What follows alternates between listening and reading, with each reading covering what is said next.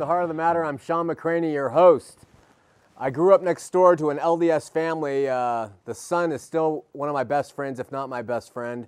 And his mother, who's been watching the show from Park City, gave him one comment to give to me. Button up your shirt. So I've done that for you, Florine. And now I hope you're satisfied. I can't take it anymore. We welcome all of you. We have an important show to talk about, a continuation from last week, Who is Jesus, Part 2. Want to give a shout out to Brenda, who is at Heart in the Home in Sandy. She's investigating Christianity, her Christianity and the Lord, and we pray for her. I was sitting in Denny's last week in the morning, and a guy named Brian came up and gave me information about the dinosaurs, which I was so sorely lacking on last week's show. Thank you, Brian. Lucy, who came to know the Lord and has dedicated her life to the Lord, our thoughts and prayers are with you. Carl in Provo, a musician on the Heber Creeper, a musician extraordinaire, we give a shout out to you.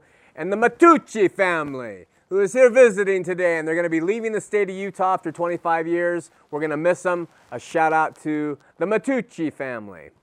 All right, Born Again Mormon is a book that we offer. A couple things that have been said about it. Quote, I've read lots of books on the church, and yours is the most fair and focused I've ever seen. Tremendous insights. From a Christian, my sister is Mormon. After reading your book, I have a new understanding of why she joined the church and how to speak to her about her faith. From a woman in California, I read it in one day straight. Hard to believe, but she must be a fast reader. Fantastic job from an LDS reader. I thought your book was uniquely informative and was surprised at the kindness you showed to the church. Thank you for portraying Joseph Smith realistically. You can get Born Again Mormon, Moving Toward Christian Authenticity, at our website at www.bornagainmormon.com. All right, let's open with a word of prayer. Dear Lord, we love you and thank you for this time. We're grateful for this station. We're grateful for the viewers and for your word. We pray that we will be able to get this message across and exchange thoughts in love and consideration on the phone. In Jesus' name, amen. Last week, we talked about the LDS theological foundations in materialism and eternal laws and principles. I mentioned the Mormon idea that God cannot create something out of nothing. Now, I received emails that said, this is not true, you made this up. Listen to this quote from History of the Church, Volume 6, page 310 through 311. Preaching in 1844, Joseph taught that, quote, the mind of man is as immortal as God himself. God never did have power to create the spirit of man at all. Okay? You got that quote? I gave you the reference. We also discussed how LDS theology includes that Jesus was a created being, he was God, he was not God from the beginning, that Satan is his spiritual sibling, and that we are his spiritual siblings too, and that we looked at father and mother or mothers in heaven, and we wanted bodies like theirs. So as spirits, we looked and we said we want a body, and this is where we left off. Okay, picking it up this week. Before we get to the birth of Jesus, which I said we would cover, I realized there's a segment that we should cover prior to that. And we're going to touch on that now, and it's the idea of what happened in the pre-existence once we said we want a body. Heavenly Father, according to LDS theology, presented a plan. He said, you can all go down to an earth, which we'll prepare. You can obtain a body. You can learn to obey. You'll be tried and tested and rewarded according to your works. Jesus was appointed to be the Savior in the event that we sinned or we transgressed. Our spirit brother Lucifer, according to Mormon doctrine, didn't like this plan because of his pride. And he rallied the hosts of heaven together and caused what they refer to as the war in heaven. Lucifer lost the war in heaven, and along with 1/3 of our spirit brothers and sisters was cast out of heaven and became Satan and the angels respectively. Listen to what LDS apostle Bruce McConkie says about this. Listen carefully. In the pre-existent eternity, various degrees of valiance and devotion to the truth were exhibited by different groups of our Father's spirit offspring. 1/3 of the hosts of heaven came out in open rebellion and were cast out without bodies, becoming the devil and his angels. Cross-reference Doctrine and Covenants 29, 36 through 41. Continuing the quote, the other 2/3 stood affirmatively for Christ. There were no neutrals. To stand neutral in the midst of war is a philosophical impossibility. Of the 2/3 that followed Christ, however, some were more valiant than others. Those who were less valiant in the pre-existence and who thereby had certain restrictions imposed upon them during mortality are known to us as Negroes. Okay? McConkie also said, now listen, Negroes in this life are denied the priesthood. Under no circumstances can they hold this delegation of authority from the Almighty. That's taken from Abraham 1:20 through 27. Continuing the quote, the gospel message of salvation is not carried affirmatively to them. That's taken from Moses 7:8 through 22. Brigham Young said, the prophet Brigham Young, shall I tell you how the law of God in regard to the African race? If the white man who belongs to the chosen seed mixes his blood with the seed of Cain, the penalty under the law of God is death on the spot. This will always be so. That's from Journal of Discourses, Volume 10, page 110. McConkie also said the Negroes are not equal with other races where the receipt of certain spiritual blessings are concerned. Now, Latter-day Saints will probably say, well, in 1978, the church, through Spencer W. Kimball, offered the priesthood to all worthy male members. That is true. But the problem is the seeds that were planted in these early theologies continue on today, and they are believed by Latter-day Saints, okay? As recently as last week, I had an LDS woman email me and say this, how could you not believe in a God who places each of us on this earth according to our valor as spirit children in the pre-mortal life? This is the only way God could be considered fair and just. We are put on this earth in circumstances warranted by our behavior before we were born. In other words, in the LDS mind, everyone on this earth did something in the pre-existent to warrant where they are right now, respective to how the world views good situations and bad situations. This includes the idea that people who aren't born Mormon are inferior in spirituality than those who are born in the church. And let me tell you something, viewers. They absolutely believe this. Converts are a cousin when it comes to the lineage of superiority in Mormonism. People born in the covenant are considered to be the best of the best in the pre-existent life. Now, before I even left the church, to me, this really bothered me. I always thought, well, Prince Charles must have been the elect of God to be born with all the power and, handsome and all the notoriety and everything. He must have been great. And the Rockefellers must have been valiant. And the McConkies, the McConkie family, the Hinckley family, the O.C. Tanner family, they must have been the best of the best. That's why they were born white and Mormon and rich and strong. That's really the thinking, and I'm not kidding. And on the other hand, Gandhi must have been a blithering idiot in the pre-existence. He must have made a bunch of mistakes. Helen Keller was probably a reprobate. Mother Teresa was lacking in her charity, maybe, in the pre-existence. And I wonder about Jesus. What was his state when he came to this earth? Where was he born, and what kind of money did he have, and what kind of looks did he have, according to Isaiah?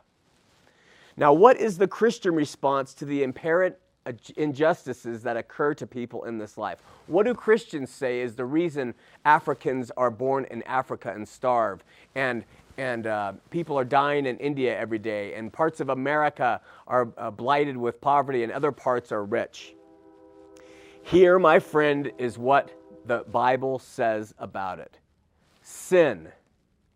Sin is the reason for all the things that we see around us. Sin.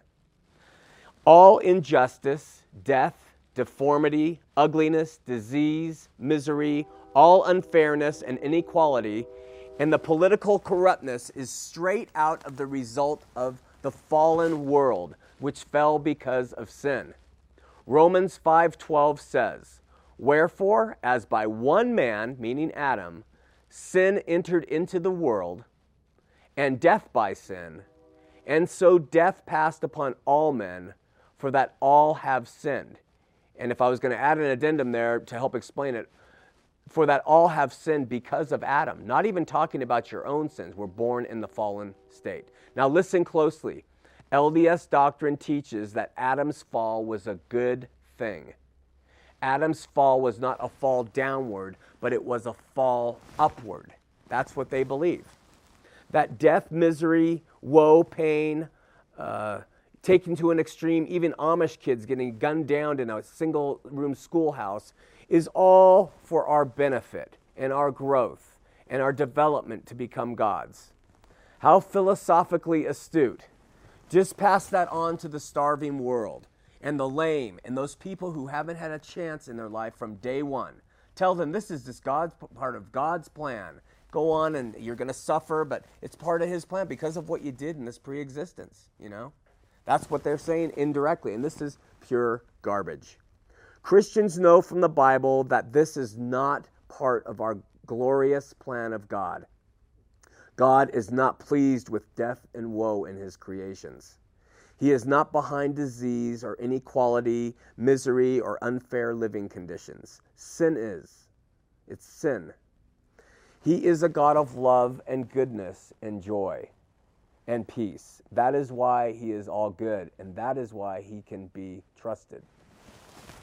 Look at what he did for Adam and Eve in the Garden of Eden. Did he send them down into a place that was destitute and full of death and woe? He provided a beautiful, complete place for them. And he walked with them, and he desired fellowship with them as they were in this beautiful place he prepared for them. And he hoped that they would then procreate and the human race would go about that way. But sin was brought in, and the title, the deed to this world, was handed over to Satan. Do you remember when Jesus met Satan in the wilderness after he had fasted 40 days? And when Satan made all these claims, do this and I'll reward you. Do this, bow down and worship me and I'll give you all the things of the world. Jesus didn't dispute that with Satan. He didn't say you don't have a right. Satan had every right because this world is his. And he just let him make those offers, but then he turned it back and said, the scripture says it is written and I'm going to follow the Lord. So when the deed was handed over, sin took over and the whole world fell. And as far as skin color, Christians know that God is a marvelous and diverse creator, and he gave the earth and all of his creation unique differences to beautify and give variety to the face of the earth.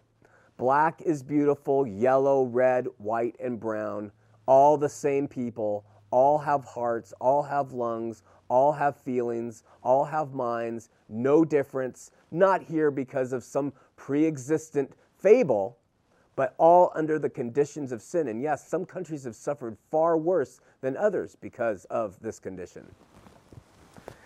Okay, it is man who claims a master race mentality, whether it's a spiritual master race or a physical master race mentality. It is man who is elitist. God is beautiful from the start. If we have faults or deficiencies, it is due to the fall. Before we go to the phone lines, let's take a minute and examine the origins of Lucifer in the context of a pre-existence and biblically. As we mentioned last week, Mormonism teaches that Lucifer was the spirit brother of each of us, including Jesus. But the Bible teaches a very different picture of the devil. And his beginnings were angelic. I want to take a moment really right now and tell you that all of the notes are available on the website. If you want to get these notes and check my sources and things like that, you can go on there, click on the Word document, and you'll be able to download these notes for yourself. But I'm going to give you some information about angels right now. In the Greek and in the Hebrew, the word means a messenger, and it's employed to denote an agent of God, and it doesn't necessarily mean human or inhuman or heavenly angelic. It is used as ordinary messengers in Job. It's used for prophets in Isaiah. It's used for priests in Malachi. The term angels is used for ministers in the New Testament.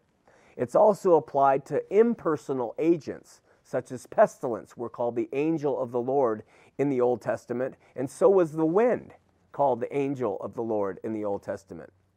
But its divine application is to certain heavenly intelligences who God employs. God created angels as a separate species, and they are in his employ in the heavens.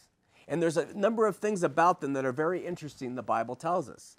The existence and orders of angels can only be discovered through the Bible, and we give you references online if you want to look them up. They are very numerous, thousands upon thousands according to the Scripture. They have different ranks of dignity and power. As to their nature, they are spirits according to Hebrews. There is some semblance between them and the human race. We know that. Imperfection is ascribed to them as creatures. They're not perfect. They may fall under temptation, according to the Scripture. Angels never die. They possess superhuman intelligence and powers. They are called holy in Luke, elect in Timothy. They must not be worshipped. Their functions are manifold. They are agents of God's providence. They are special agents and carry on the great work of the redemption. When Jesus came to earth, the incarnation introduced a new era of ministering angels. They came with the Lord to the earth to do him service first, to predict his advent, and to minister to him in his temptations and in his agony, and then thereafter the resurrection and his ascension. Today, ministering angels minister to the spirits of people who believe in God. That's really beautiful, isn't it? These angels are out there, and they're a created species by God to help him in spiritual things. They rejoice over the penitent sinner. They bear the souls of the redeemed to paradise when they die. And they will be ministers of judgment hereafter on that great day, according to the Scriptures. All these things help describe what angels are. Now, Lucifer was an angel created by Jesus. I'm going to read this last, going to take me about 2 minutes to read Ezekiel 28, 11 through 18. It is a description that can be taken two ways and should be taken two ways. One applies to the current time that Ezekiel was writing and a king, and the other applies to Satan. And listen to the description of this. Moreover, the word of the Lord came to me, saying, Son of man, take up a lamentation upon the king of Tyrus, and say unto him, Thus saith the Lord God, Thou sealest up the sum, full of wisdom, and perfect in beauty. So it describes him as full of wisdom and perfect in beauty. Thou hast been in Eden, the garden of God. Every precious stone was thy covering, the sardius, topaz, and the diamond, the beryl, the onyx, and the jasper, the sapphire, the emerald, and the carbuncle, and gold.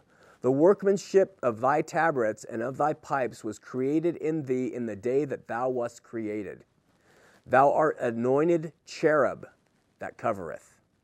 And I have set thee so. Thou wast upon the holy mountain of God. Thou hast walked up and down in the midst of the stones of fire. Thou wast perfect in all thy ways from the day that thou wast created, till iniquity was found in thee. By the multitude of thy merchandise they have filled the midst of thee with violence, and thou hast sinned. Therefore I will cast thee as profane out of the mountain of God, and I will destroy thee, O covering cherub, from the midst of the stones of fire. Thine heart was lifted up because of thy beauty. Thou hast corrupted thy wisdom by reason of thy brightness. I will cast thee to the ground. I will lay thee before kings, that they may behold thee. Thou hast defiled thy sanctuaries by the multitude of thine iniquities, by the iniquity of thy traffic. Therefore will I bring forth a fire from the midst of thee, and it shall devour thee, and I will bring thee to ashes upon the earth in the sight of all them that behold thee. All they that know thee among the people shall be astonished at thee. Thou shalt be a terror, and never shalt thou be anymore. I want you to know that that describes Satan, where he came from, he was created, and how he fell because of his pride and his beauty and his wisdom. And he fell and was cast out. But it has nothing to do with being a spirit brother to Jesus or a spirit brother to you or I. Next week, we're going to talk about the fall of Adam and the virgin birth, if we can get to it. There's a lot of material to cover. Let's go to the phone lines. We are going to our old favorite, Douglas in Murray. Douglas, you're on the Heart of the Matter. Sean, good evening. Good evening. Yes, I wanted to point out that from the very beginning of Adam and Eve leaving the garden after the sin, after the fall, from their own sons, Cain and Abel, up until the flood of Noah, the people lived in the flesh, in the earth, and they became more and more wicked. And God the Father said that he was sorry that he created them, so that Noah and his wife and his 3 sons and their wives were the only ones found to be worthy to live beyond the flood. Mm-hmm. He destroyed everyone on the earth. Mm-hmm. Then we have the Israelites, the chosen people, being dragged off into captivity twice. Some of these great prophets that we hear about and hear from are writing from their captivity. Sure. It was a difficult and a very stormy existence for approximately 7,000 years now, and we know that we're at the very end of the age of the church age. Amen. With a lot of the things that are happening right now all over the world, nuclear weapons being tested by the North Koreans, we're looking at times that are biblical and perilous and being described within the book of Revelation and Daniel and Matthew and Ezekiel. And we know that it won't be long. And perhaps the reason God is waiting just a little longer is so that you and I can bring our Mormon brothers and sisters, our families, to a saving grace. Amen. And a belief in the Jesus of the Bible. Amen, Douglas. Not a Jesus that's different that the Mormons believe in. Douglas, a great message. Thank you for sharing that. It brings it into present time to what we're doing. I really appreciate it. Thanks again. Yep, you have a nice evening. You too. Bye-bye. Our hearts call out to you, Latter-day Saints, and they call out, especially in my heart, to those of you who are unsure, who don't know, who don't buy all the stories, who can't measure up. If you don't know the Lord, please listen to the calls like this, listen to the messages, and open your heart to hearing what's being said so you can accept Jesus. You can be born again. Be born again. Ask the Lord to do it. And then you can decide if you want to continue to be a Latter-day Saint after he changes your spirit or not. We're going to John in Spanish Fork. John, you're on Heart of the Matter. Okay. You're on, John. John, you got to turn your TV off. I did. Okay, you're on. Hey. Hi, Sean. How are you? I'm doing well. How are you? Great. I just want to make a comment to add to your dialogue on Lucifer a little while ago. Okay. I think he may have been created as one of the covering angels even. But when he saw that little pile of dirt that became Adam was going to have a closer relationship with God than he had, I think that was the source of Satan's rebellion. I can't find anything in the Bible that talks about why Satan rebelled, but it occurred to me that might be a very good reason why. Great insight. Great insight. I don't think it's insight. I think it's God's inspiration. Well, I don't know if it is because it's not in the Word, and I don't have anything to back it up by it, but I like the insight, and it's a good thought. And for you, if that's inspiration that God's given you, praise God. Years ago, I've discovered that Satan was not a brother of Christ, that Satan was one of the created angels, and that the angels had to be created before the universe was created, because when they saw the universe, they give out a great shout of amazement at the sight of it. Yeah. And Amen. he was here. He was there when that happened. Yeah. But when he found out what his duty was to shepherd these little piles of dirt or that would become closer, have a closer relationship with God than he had. He was beneath that, huh? He was beneath that. Well, he felt he was better than that. Yeah, exactly. That was why he rebelled. John, thanks for the insight. Really appreciate it. Okay. Talk to you again. Okay, bye. Bye-bye. We're going to Simon in Salt Lake City. I don't remember anyone named Simon ever calling before, so maybe you're a first-time caller. Simon, you're on Heart of the Matter. Hey. Dude, yeah, I'm a first-time caller. A little bit of a long-time watcher. You know, I got turned on to your show a few months ago. Me and my buddy sit around and take rips, and we caught you on TV. Yeah. But, you know, I grew up Mormon, and I've kind of fallen away from it. So I think you make some good points. Uh-huh. But I got to tell you, I'm not like a proponent of the church in any way. You know what, John? Simon, I'm having a really difficult time understanding you. We're having a technical difficulty. I don't know if you know that. Does it sound different when you're speaking? No, it sounds all right. That sounds better. Can you hear me now? That sounds better. Go again. Okay, basically, in summation, you suck, man. You suck. Excellent call by John, a man full of truth, a man full of courage. Simon, sorry, John, not you, John. Simon! Wow, man, what a disappointment. I thought you were going to be honest and kind of share honestly. I share honestly. You know, you can't do that. All right, we are going on to David in Salt Lake City on line 1. David, you're on Heart of the Matter. Okay. You got to turn your TV off, David. Okay. Hello, Sean. Hi, how are you? I'm good. I just had a question about what Douglas said earlier Okay. about the ending of the church age. Yeah. What does that mean? Well, what he's talking about is I think he's talking about the end of the time of the Gentiles. And it's where we are going to have the opportunity as Gentiles to be accepted into the bride of Christ, the church. And after that closes up, after that dispensation is done, it's like the seventh seal, and we're into Armageddon and everything else. So what he was trying to say is we're at the end times. Look at the world around us. We can look at the dispensations in the Bible. We know it's the dispensation of the time of the Gentiles, and we know that that's ending. And this is just the last-ditch effort for the Lord to reach as many people as he can before the end times come. Does that help? Oh, I was also wondering in I think it's 2 Thessalonians. Okay. It talks about before the Antichrist being revealed. Yeah, the son of perdition, that there'd be a falling away. Yeah, what does that talk about? What that is talking about is the very elect are going to start falling away. It has nothing to do with an apostasy, a worldwide apostasy of the truth. Jesus said he would establish his church and the gates of hell would not prevail against it. So we know it doesn't have anything to do with a worldwide apostasy, but it does have to do that there's going to be a falling away, and I can see it now. I mean, we have a television medium of talking to people about the Lord. I turn on the TV and watch similar type shows, and it disgusts me.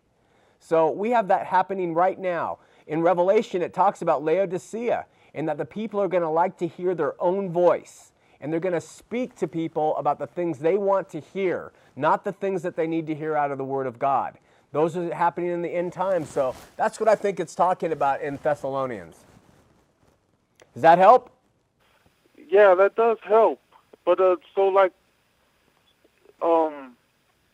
but it's not meaning that the end of like churches will come to an end? No, I don't think it means that.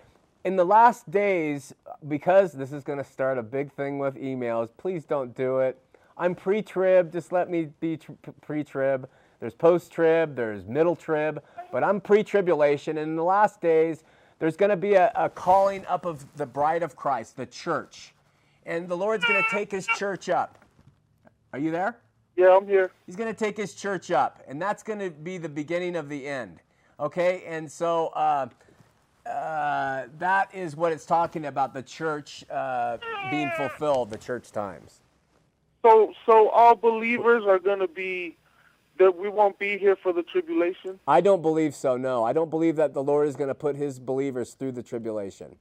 That's my opinion. I think now this is one of the things in the body of Christ where there's division. It's not a deal breaker. It's not a deal breaker. It's just some division, and frankly, it doesn't matter because we're all in the Lord, and He's going to take care of us one way or another. But I do believe that. We're going to keep it going, brother. All right. God bless you, and I love your show. Thanks for the call. I really appreciate it. Okay. I'll be watching. Okay. God bless you. Bye-bye. We're going to Cassidy. That's my daughter's name in Salt Hi, Lake. Patty. Is this you? Yeah, Hey, what are you doing? we won. You won. Excellent. My daughter had a volleyball game. She's been wanting to call the show, and she's doing it right now.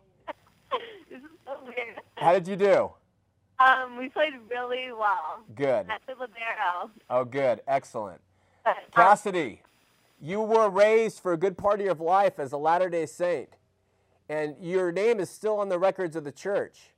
You still have friends who are LDS. You still go to the church at times, but will you share? I wanted her to share with the audience her testimony of Jesus and what's happened with her. It's an amazing thing, and religion has become so insignificant to her.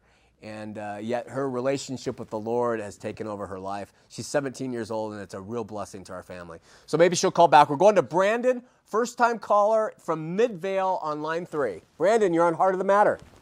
Hi there. How's it going, Sean? Hey, good. How are you? Good. Hey, just had a question. I was just a little confused about your belief about the LDS faith, that we don't have faith in Jesus Christ. Oh, no, I don't say that, Brandon.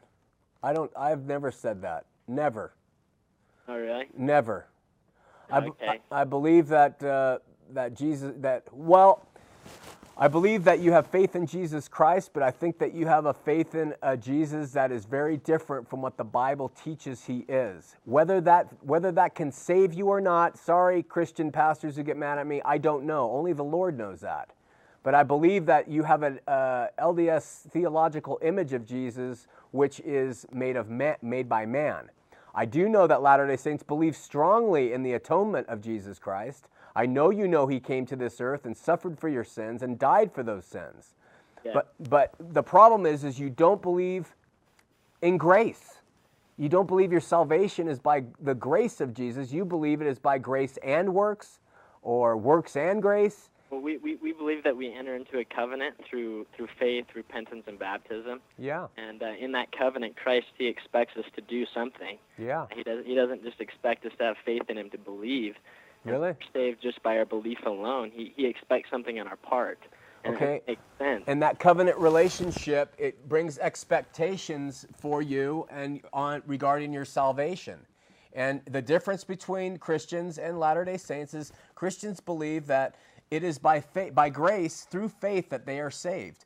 Period. Yeah, and we believe the same thing. Of course, you're No, saved. but you've redefined the idea of what saved means. What you've done is you say saved either means, you have two definitions actually. It either means you're going to be resurrected, or it means you will receive a kingdom. But salvation in the Christian term means living with God again.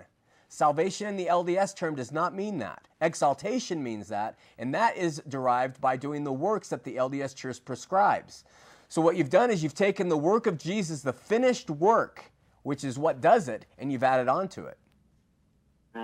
Okay. It doesn't make sense. But and then I have another question regarding baptism. Yeah. You teach that baptism isn't completely necessary. For what? In the Bible that baptism is not essential. Where does it say that it's essential? It says it, John 3:5, Jesus says, except a man be born of the water and of the Spirit, he cannot enter the kingdom of God. And what does he say after that? What's the verse after that say? I'd have to look it up. That which is born of flesh is flesh. That which is born of the Spirit is spirit. I say unto you, you must be born again. When he talks about being born of the water, he's talking about the flesh there. He is not talking about baptism. You've read into that completely. When you read the Bible, you read the words. That's all you got to do. You read what the words say. You don't read into them. Now, I believe baptism is very important to Christians. And I think that a Christian should be baptized. I think it brings the Holy Spirit. I think it brings a type of sanctification and power that can't be found outside of it. But the thief on the cross was not baptized. And he is something that I look to and say, well, Jesus himself said, today you'll be with me in paradise. I believe that. That's why we believe in baptisms for the dead. Well, of course, it's a fine backup system to keep you going and doing all kinds of things. Look this is just a system, and I know we have a disagreement, but the Bible doesn't talk about any of those things. And I know you're going to say 1 Corinthians talks about baptism for the dead, but that's taken out of context. You just quoted John 3:5, taken out of context. I'm sorry. Except the man be born of the water. That's pretty clear to me. How are you born of water? How? Yeah. By immersion, the way Jesus Christ was baptized. When your mother gave birth to you, Correct. did her water break? So you're saying when you're born by your mother's womb? Because he follows that verse up with that which is born of flesh is flesh. You understand that? I mean, he follows it up right after that. He explains it to Nicodemus. Nicodemus says, what do I do? Born again, do I go back into my mother's womb? He says, that which is born of flesh is flesh, but that which is born of spirit is spirit. And you have to remember, the baptism that John did, John the Baptist, was not necessary for salvation. That wasn't even a baptism unto anything but repentance. We have a show on baptism. I don't know if you saw it, but you can get it online, www.bornagainmormon.com. Sorry, I'm not pushing it, but you can get the show on baptism, and we cover every aspect of it. Okay. All right, man. Hey, thanks for the call. Thank you. Okay, see you later. Bye. We're going to Tim in Boise, line 4. Tim, a first-time caller. How are you today? I'm doing well, Tim. How are you? Real good. I had 2 questions, and I had to share something with you. Now, on the atonement for sins, the Mormons believe that Christ died for some of our sins, and the other ones you're going to have to shed your own blood for. I'm sorry, Tim. I can't understand you. Do the Mormon doctrine teach that Christ died for some of our sins, Yes. and that for others we're going to have to atone for our own? Yes, a good question. They believe that murder is not atoned for by Jesus. If I understand it right, and I think I do, murder it has to be taken care of by shedding of your own blood. That's why in the state of Utah, the last execution by firing squad was Gary Gilmore at the point of the mountain, so he could shed his own blood and pay for his own sins in that way, and then you're up to the grace of God to see whether he's going to let you advance beyond the celestial kingdom or not. But you're right, there are some sins that aren't. Now, Christianity, blasphemy against the Holy Ghost is unforgivable. So we know that in Christianity there are sins that are not forgivable if you commit them. Now, also, do they believe that at judgment, God, Jesus, and Joseph Smith are going to be the ones judging you? There's different stuff. It's not doctrine, but there have been phrases said. In fact, Brigham Young said it. I can't give you the direct quote, but it's something like you're going to have to pass through Joseph Smith, the portals of Joseph Smith, something like that. Yeah. I just wanted to share something with you real quick. I'm sorry, breaking up again. Our sound is bad on this line. How's that? What?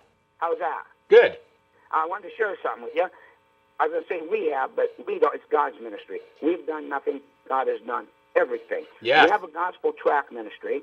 We have them that cover everything from football to flags to calendars. We probably go 41 weekends a year. We have given them to the Beach Boys, the Raiders, Bobby Hatfield, he passed away. We got it to Ringo Starr. We've given it to John O'Hurley, Chief You Marion, need to say Ringo Bodie Starr in our show. Bodie Miller. We've given it to Jack Wagner, Donald Trump, Oh, that's awesome, man. Maury Povich. We got them for kids, for teens. Last July 4th, 2005, we were at prostitution houses in Nevada with the gospel. 2005 of January, we took the calendar gospel, and she witnessed to women in a porn expo to women who are in pornography, gave it to them and witnessed to them. Well, praise God. Good And work. From 2003, we've probably given the gospel to well over 16,000 people. And this all we want to do is give people a simple message of the gospel. And 99% plus of the people take them because it's done in a courteous fashion, a polite, friendly fashion. Very nice. Thank you so much for your call, Tim. We appreciate it. Keep watching. You bet. God bless you. Bye-bye. We're going to Robin in West Valley, first-time caller on line 2. Robin, you're on Heart of the Matter. Thank you. Hi. Is your TV on? It's on, but it's not. You got to turn it off, Robin. It's off. You're on the air. Hi. Hi. Fire away. Okay. This is the first time I have watched your show. My mother ran past it merely by accident, and we've become very, very interested in what you're saying today. With having LDS family members. We're not LDS, but we do have family members that are LDS. Okay. And I'm really intrigued on the things that you're saying and how you're very, very bold with it, and I commend you for that.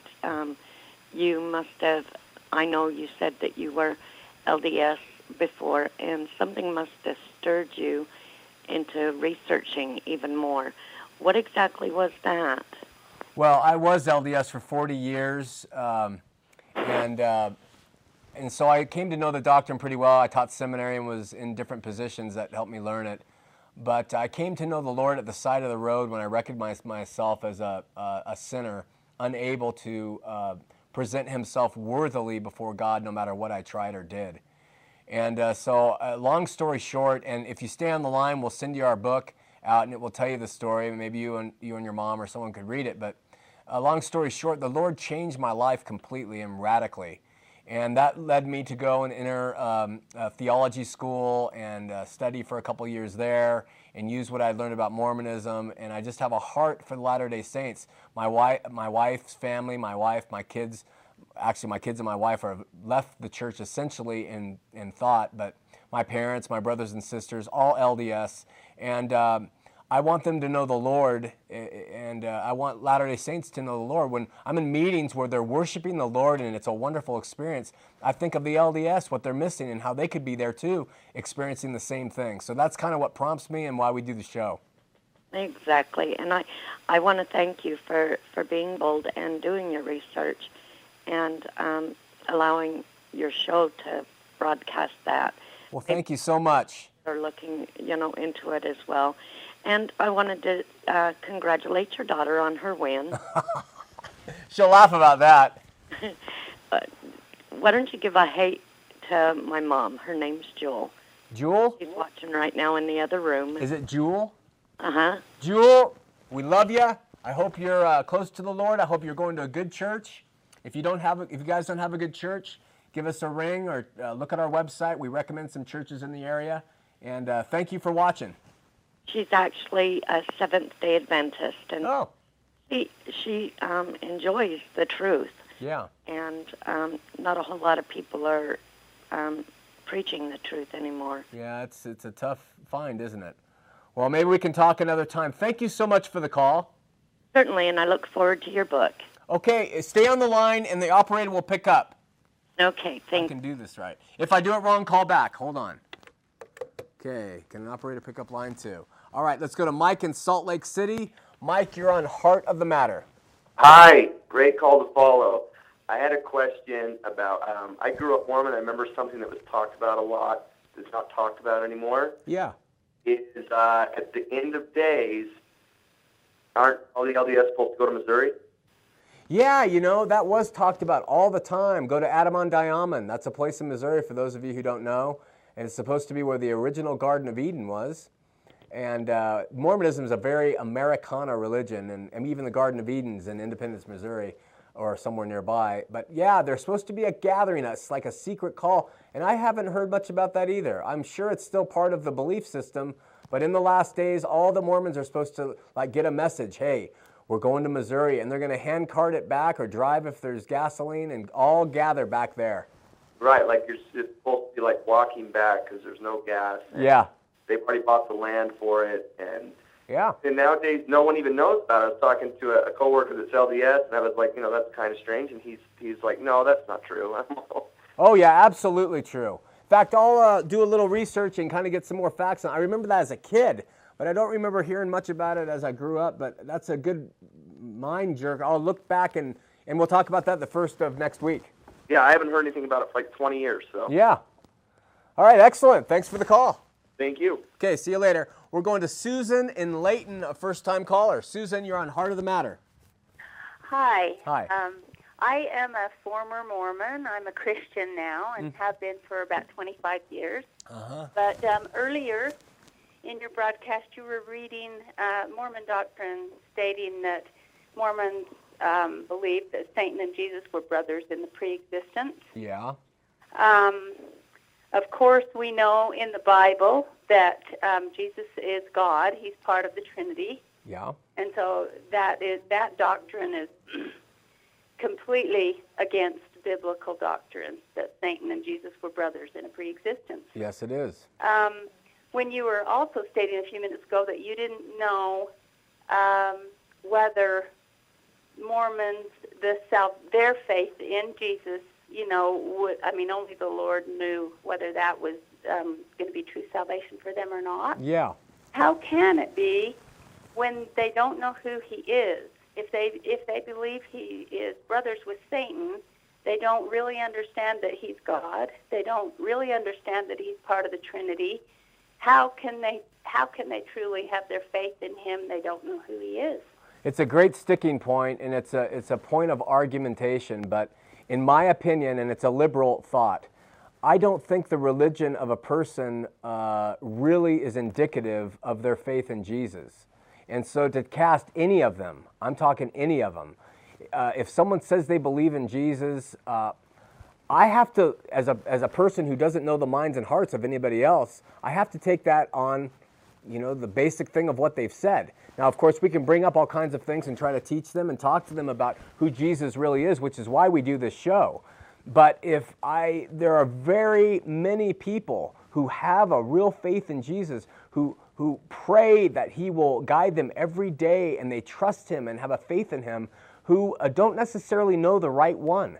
And so a loving God, and I'm not saying they are saved, but I'm not saying they're not. Mm-hmm.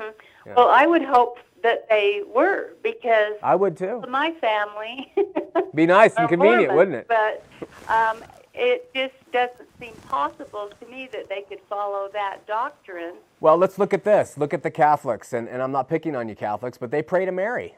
I mean, and I know there are Catholics who have some very unique ideas relative to biblical doctrine, and yet there are some very, very good Catholics. When I say good, I don't mean in their behaviors, but I mean in their faith for Jesus. I think that you can take it to an extreme. I think that you might look at some Muslims who may secretly hold a passionate place of complete acceptance and faith in the Lord. I just am not confined to what church a person attends. I don't like doctrines that are heresies. I like to say the Bible's the only way, and I believe that.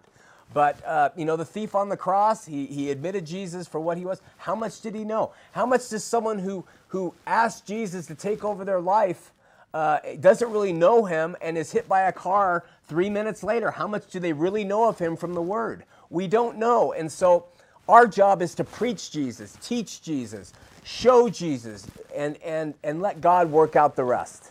Mm-hmm. Okay. All right. Thanks so much for your call. Thanks. Okay, bye-bye. We are going with Justin in Layton on the infamous line 4. Hey, Sean, how are you? I'm doing well. How are you? I'm doing great. I just had a quick question. I don't mean to hang up on this, but what you mentioned earlier on the blasphemy against the Holy Spirit being unforgivable sin. Now, and I'm a Christian, and I haven't really been stuck on that, but I've been curious, what exactly, what's your take on it, I guess? Well, what's my opinion of that, what it is? Yeah. I think that you have to absolutely know that Jesus is God incarnate, part of the Trinity. You know who he is, and you turn against him on purpose. I think that's what blasphemy against, because the Holy Ghost is what reveals to us truth here on this earth, and you would have to blaspheme his witness to you, knowing I know who he is, but I'm turning from him anyway. I think that's what it means. Okay. Yeah. Well, excellent. And also, I just wanted to mention, or just say out, it's awesome what you're doing, and just how much my mind is broadened. Just from, I used to really think, God hides behind Christianity and Christianity alone, but especially through your book and God moving through that, it's been really neat to have, for him to show me that God is so beyond that. He doesn't lie behind a title or anything like that. He's beyond all that, and that he just can, he does stuff that's so beyond us. You know what I'm saying? I do. Amazing. It's amazing. You know, I really appreciate your call and your kind comments. But thank you so much, Jason. Yeah, no problem. Okay, God bless. You too. Bye-bye. We're going to Bob in Murray on line 2. Bob, you're on Heart of the Matter. Nice to talk to you, Sean. I talked to you last week, and I just wanted to give you another call. I think you're doing a great job on your series that you do. I'm kind of hooked. Thanks. Hey, quick comment and question. A young man called a while ago, I think he was at the LDS Faith, and you were explaining to him how important grace was in you know, your relationship with Jesus, and I've learned that through my life, that that's important. I guess my thought is that the works that they do are not so much in line with their belief or faith, but to gain themselves closer to God themselves. Is that true? I'm so sorry. I'm hearing about every other word, Bob. Say it really slowly and condense it down. Gotcha. I know that you were talking to this young man a little while ago, just how important grace is in our relationship with Jesus. Yes. And I know in the LDS faith, it's important that they do the work involved. In my lifetime, if you believe in God, you love Him, you do the kind of things that you'll have the relationship with. I think that works itself. But my comment is that the work they do, the LDS folks, are not so much in line with their belief or faith in love for God, but to gain themselves closer to being gods themselves. Is that correct? Yeah. Well, again, as much as I heard, I think it's correct. I'm sorry, Bob. We owe you a great apology. We just got a new soundboard back. It's having some problems, and your call, especially coming through here, I just can't hear it. Please call back. We got to and try it again. I will do it again. You betcha. Thanks, Bob. You wanted me to call back tonight, or should I wait till another? Go next week because we only have 2 minutes now, and the lines are full. Gotcha. I'll be on there. Thank you, Bob. Thank you. Bye-bye. Okay, we're going to Brittany in Provo on line 1. Brittany, you're on Heart of the Matter, if we can hear you. Hi, can you hear me? I can. Oh, good. Okay. I am a Latter-day Saint, and I ran across your show, and I was just kind of wondering what the point of your show is exactly. Oh, to just be a big jerk and get everybody mad at me? And no, I'm kidding you, Brittany. The point of my show, our ministry has 2 purposes. Bottom line, 2 purposes. To introduce spiritual rebirth to Latter-day Saints as an emphasis that is missed, and to try to influence the Latter-day Saints to embrace the Bible as the inerrant Word of God.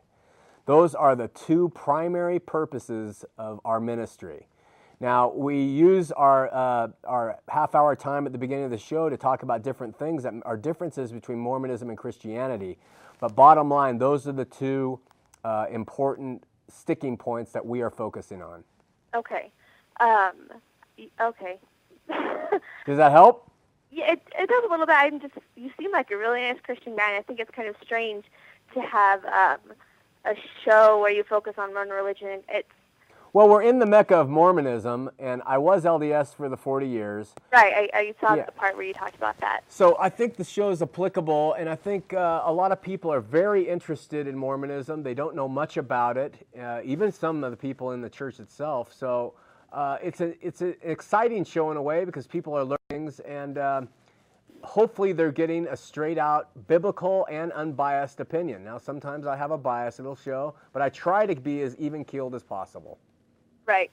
Okay. All right, Brittany, call back. We're out of time. Okay. All right. God bless you. Thank you. Bye-bye. Bye-bye. We'll see you next week talking about the virgin birth. I'm on a ride, going nowhere. I am an existential cowboy on the wind. And I won't be coming out, I'm going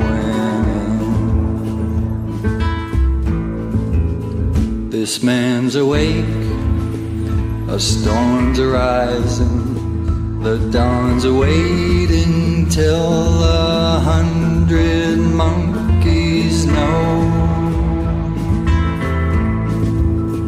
And I can feel the light-filled monkeys start